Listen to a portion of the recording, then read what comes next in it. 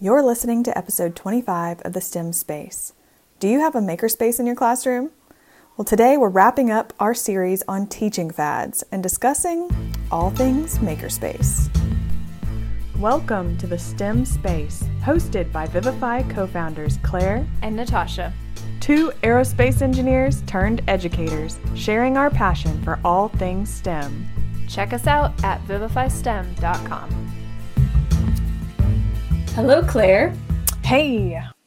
How are you doing? How's your week going? It's going well. It's been a little bit crazy this week because there is a full moon this week. So you know how that is. And my classroom is a disaster. There's stuff everywhere and I need to restock lots of things in my makerspace. And speaking of makerspaces, can we talk about them today? Yes. So for any of our listeners that have been with us for a while, we had started a series of these episodes where we broke down some learning fads. This was based around the class I was taking in grad school in the fall semester. And we kind of left off for a little bit because there were other things we kind of wanted to talk about. And so I think let's jump back into that series just to wrap it up. Because there's one that I know you really wanted to get to. One of the students in my class identified makerspaces as a learning fad. And you have a makerspace in your classroom, and you would like to know why it is a fad, right? Yes. Well, I mean, is it a fad or is that like a defined thing now? Like, is that a thing that's just going to go away? Are we for sure about that? So the way we were approaching the idea of learning fads is saying, you know, this is something that everybody jumped on this, right? Makerspaces, they're cool, they're fun, you have 3D printers. But what we were trying to identify in the class was, does it actually produce some kind of learning outcomes? So what's the purpose of a makerspace and does it actually accomplish that? So I think we should just step back and look at what is a makerspace. And I think we're going to find that the challenges in how we define makerspaces might determine whether it's a learning fad or not. So I can tell you from the student that was writing about makerspaces, they were talking about how it's a lot of tinkering, it's an invention space, and they're supposed to learn by doing. And so you basically have a bunch of tools, whether they could be as fancy as 3D printers, they could be paper and scissors and cardboard, and then the kids are just off to create something. And I want to throw in another word here. It's called discovery learning. That's another trend in education. And it's basically learning by discovery. And so I have a toddler, and you might have heard of the Montessori approach.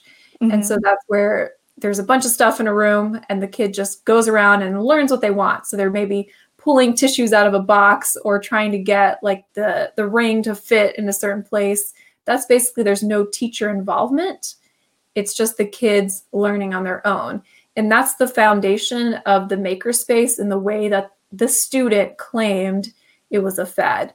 So I think we need to start from there. Do you agree with that as a definition for makerspaces? Yeah, so I think that is what's the most confusing thing for me, because when I started in my classroom and I wanted to set up a makerspace because it looks really cool and I needed a place to put all the stuff that my kids are going to be using to build with. And I thought, well, can I call it a makerspace? What is that exactly? Is my definition what it actually is? So I actually just Googled what is a makerspace, and I came up with some very interesting ideas, kind of along the same lines as what your fellow student said. So here is what it says. I'm just going to read it from weareteachers.com. It says, a makerspace is a room that contains tools and components allowing people to enter with an idea and leave with a complete project. The best part is that makerspaces are communal. The goal is to work together to learn, collaborate, and share. Most importantly, makerspaces allow us to explore, create new things, or improve things that already exist.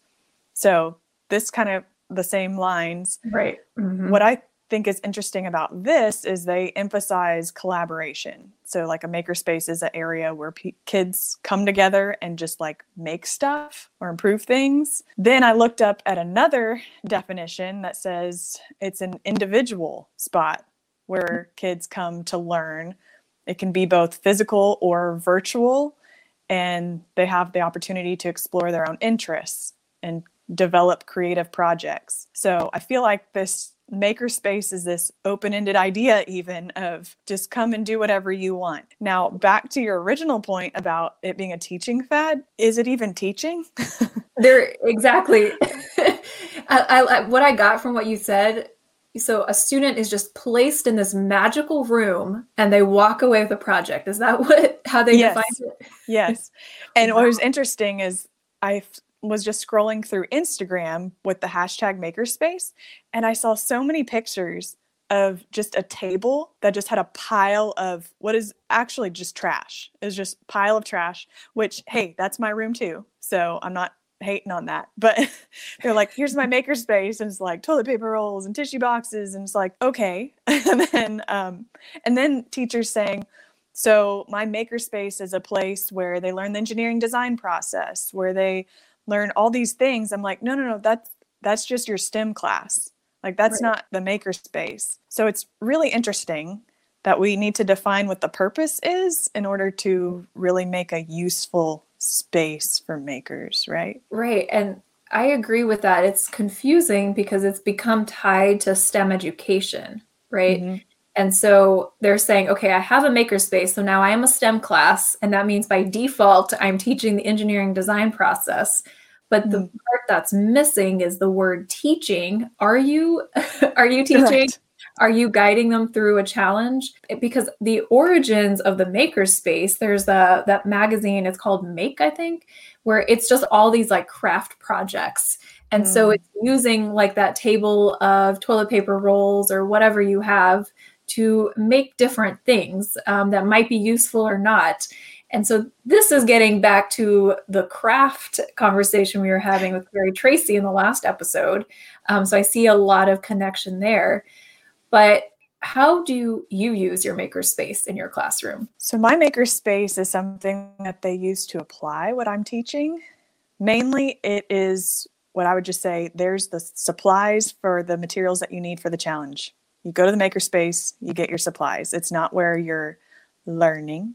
It's not where you're just doing whatever you want. It's not playtime. It is literally a hub for the supplies and tools that you'll need. So it's where I display, hey, if you need this, this, and this, these are the constraints for your challenge. You need pipe cleaners, toilet paper tubes.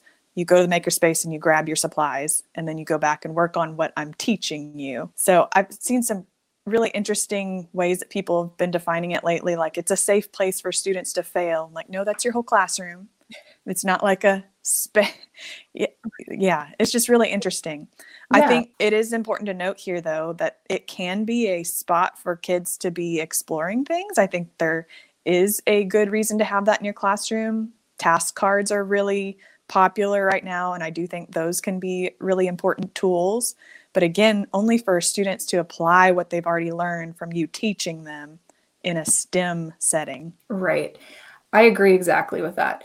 You need to walk in with a problem. You have to have a reason to go to the makerspace. And maybe you can go in and be inspired perhaps by some of the tools, but there's got to be a purpose to why the student is there. And the teacher can be there to guide them along that project. The makerspaces are also used in higher education. So when we were undergrads in aerospace, we were building a rocket.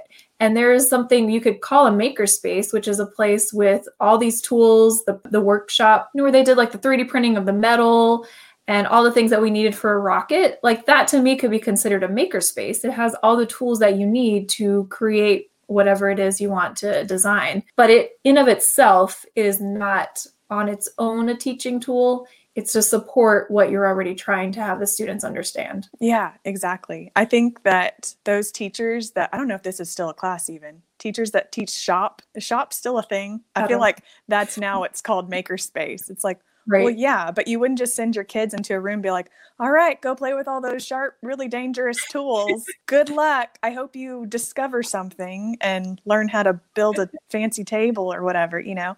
Like, they have to be taught those skills before you can throw them into a place that has all the tools that they'll need to build things. And like you said, solving a problem. And I think that's also key when you're giving your kids task cards, is make sure it's not just like a, hey, build something. It's a, You need to be able to solve a problem, because that's what we need to be teaching kids what engineers do. Right. You're not just learning how to make a craft like we talk about in the last episode, but you're solving a problem, and there's a process to do that. And then you can use the tools and supplies that you have at hand from your makerspace or from your classroom supply bin, same thing, and then solve that problem. Right. Have you heard of the cardboard challenge? No.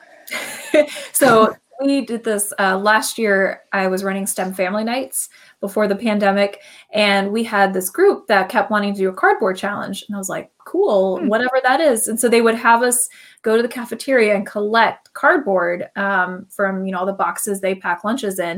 And we would save all this cardboard. And I was like, okay, what's the challenge? What are we doing? And they're like, whatever they want. And I was like, what do you mean? And so the station was just boxes of cardboard, and the kids could just invent whatever they felt like making. And I was like, but this is a STEM night. Like, I a real challenge. Like, are they designing something that floats, that flies, that is tall? Like, what are the constraints? And I think that from our perspective as STEM educators, that's what's missing in a lot of people's makerspace, is it's so open-ended that it really gives no direction to the students. And then it becomes, a classroom where you're doing crafts and you're having fun, and there is nothing wrong with that. We just need to start with, what are the learning outcomes? What's the objective of our makerspace? And so if you just want a place for kids to just create and tinker, then that's fine. Then you can use it that way. But if you're using it in a STEM classroom and you're claiming to use the engineering design process, then you need to be realistic. And how do I actually guide students through? And we really believe that a teacher is essential to that. You can't just throw kids in a room. And even if you do give them a well-defined problem of, build something that floats, that holds so many objects, they still need help. And how do you connect that to buoyancy, right? How can we connect that to surface area, measuring different sizes of boats? How do you optimize the design? There's so much that a teacher can support in that learning. Exactly. I think you hit it right there. Like, open-ended is way too open these days.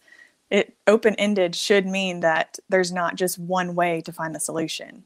The kids can collaborate, they can work together, they can use their problem-solving skills, their critical thinking, whatever supplies that they think they should differentiate, but there is some set of criteria. So what do you have in your makerspace? Let's give a little sneak peek for the teachers listening. What are some things that you recommend in a makerspace? My favorite thing to have in my makerspace is actually paper plates.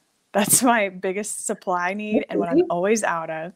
It's because it works really well and it's a lot cheaper than cardstock to build things. And then tools. So I have several different kinds of cardboard cutting tools, which are super important. It's really the hub for everything I use in my classroom. So I am given trash every day from other teachers to be used in my makerspace. How lovely. So everything. Yeah. Cans, toilet paper tubes. I mean, I'm stocked with everything. And actually, we talked about this in one of the previous episodes. I went to Walmart and grabbed a whole bunch of craft supplies and asked them if they would donate that to my classroom for my makerspace. And they said yes. It was amazing. So I try to stay stocked with all the craft sticks and pipe cleaners and toothpicks and paper clips, all those things. So it doesn't have to be anything fancy, right? They don't have to have a 3D printer to be called a makerspace. No. I mean, the way I use it, it's just a hub of all the materials they'll need for my challenges. Also, I don't think it needs to be a permanent space in your classroom either. So I have one of those really awesome carts from Michaels that I think a lot of teachers have now. They usually go on sale right before school starts and they're half off. I think I got mine for $25. And it's this rolling cart that has, I think there's three shelves on it, and it's my maker cart. So I use that usually just to stock with the supplies that my students will need for whatever challenge it is that day. So they're not just going to my big makerspace and being like, I'll take all the things, right? Especially for my youngest kids. So kinder through second grade, you can go to the maker cart. It has the defined, constrained supplies that I'm allowing you to use for this challenge. Mm-hmm. So for teachers who are traveling between classrooms or don't have a lot of space or want to start out small with their STEM program, a cart is perfect for your maker area. I love it. So I think the concluding message here, is a makerspace a learning fad? Well, it depends on how you define it and what the purpose is. In the context of my class, it was related to science education. If you define a makerspace as a place where you, like the post that you called out, where you just put a kid in and they magically have this amazing product and they use the engineering design process and they learn all this science, I would say that it's a fad, right? Mm-hmm. Yeah, you can't replace a teacher. That's right. All right. So do we want to wrap up this series of learning fads, or do you still want to keep going? Do you have more that you want to learn? You know what? I think we should ask our listeners. So we'll post this on our social media channels and check out the show notes. You can also comment on our website at vivifystem.com and let us know if there is a question that you have about something maybe being a teaching fad, and we'll try to address it. Sounds good. So a little teaser then, if there's some that they're interested in, a few on my list are flexible learning spaces, flipped classroom, and left brain, right brain. So those are 3 that we investigated. So if anyone's interested in learning more of those, or if there's another fad that maybe someone came to your professional development and threw some crazy idea and you're like, is that real? We can try to investigate. Perfect. Well, let's talk again soon. Sounds good. See ya.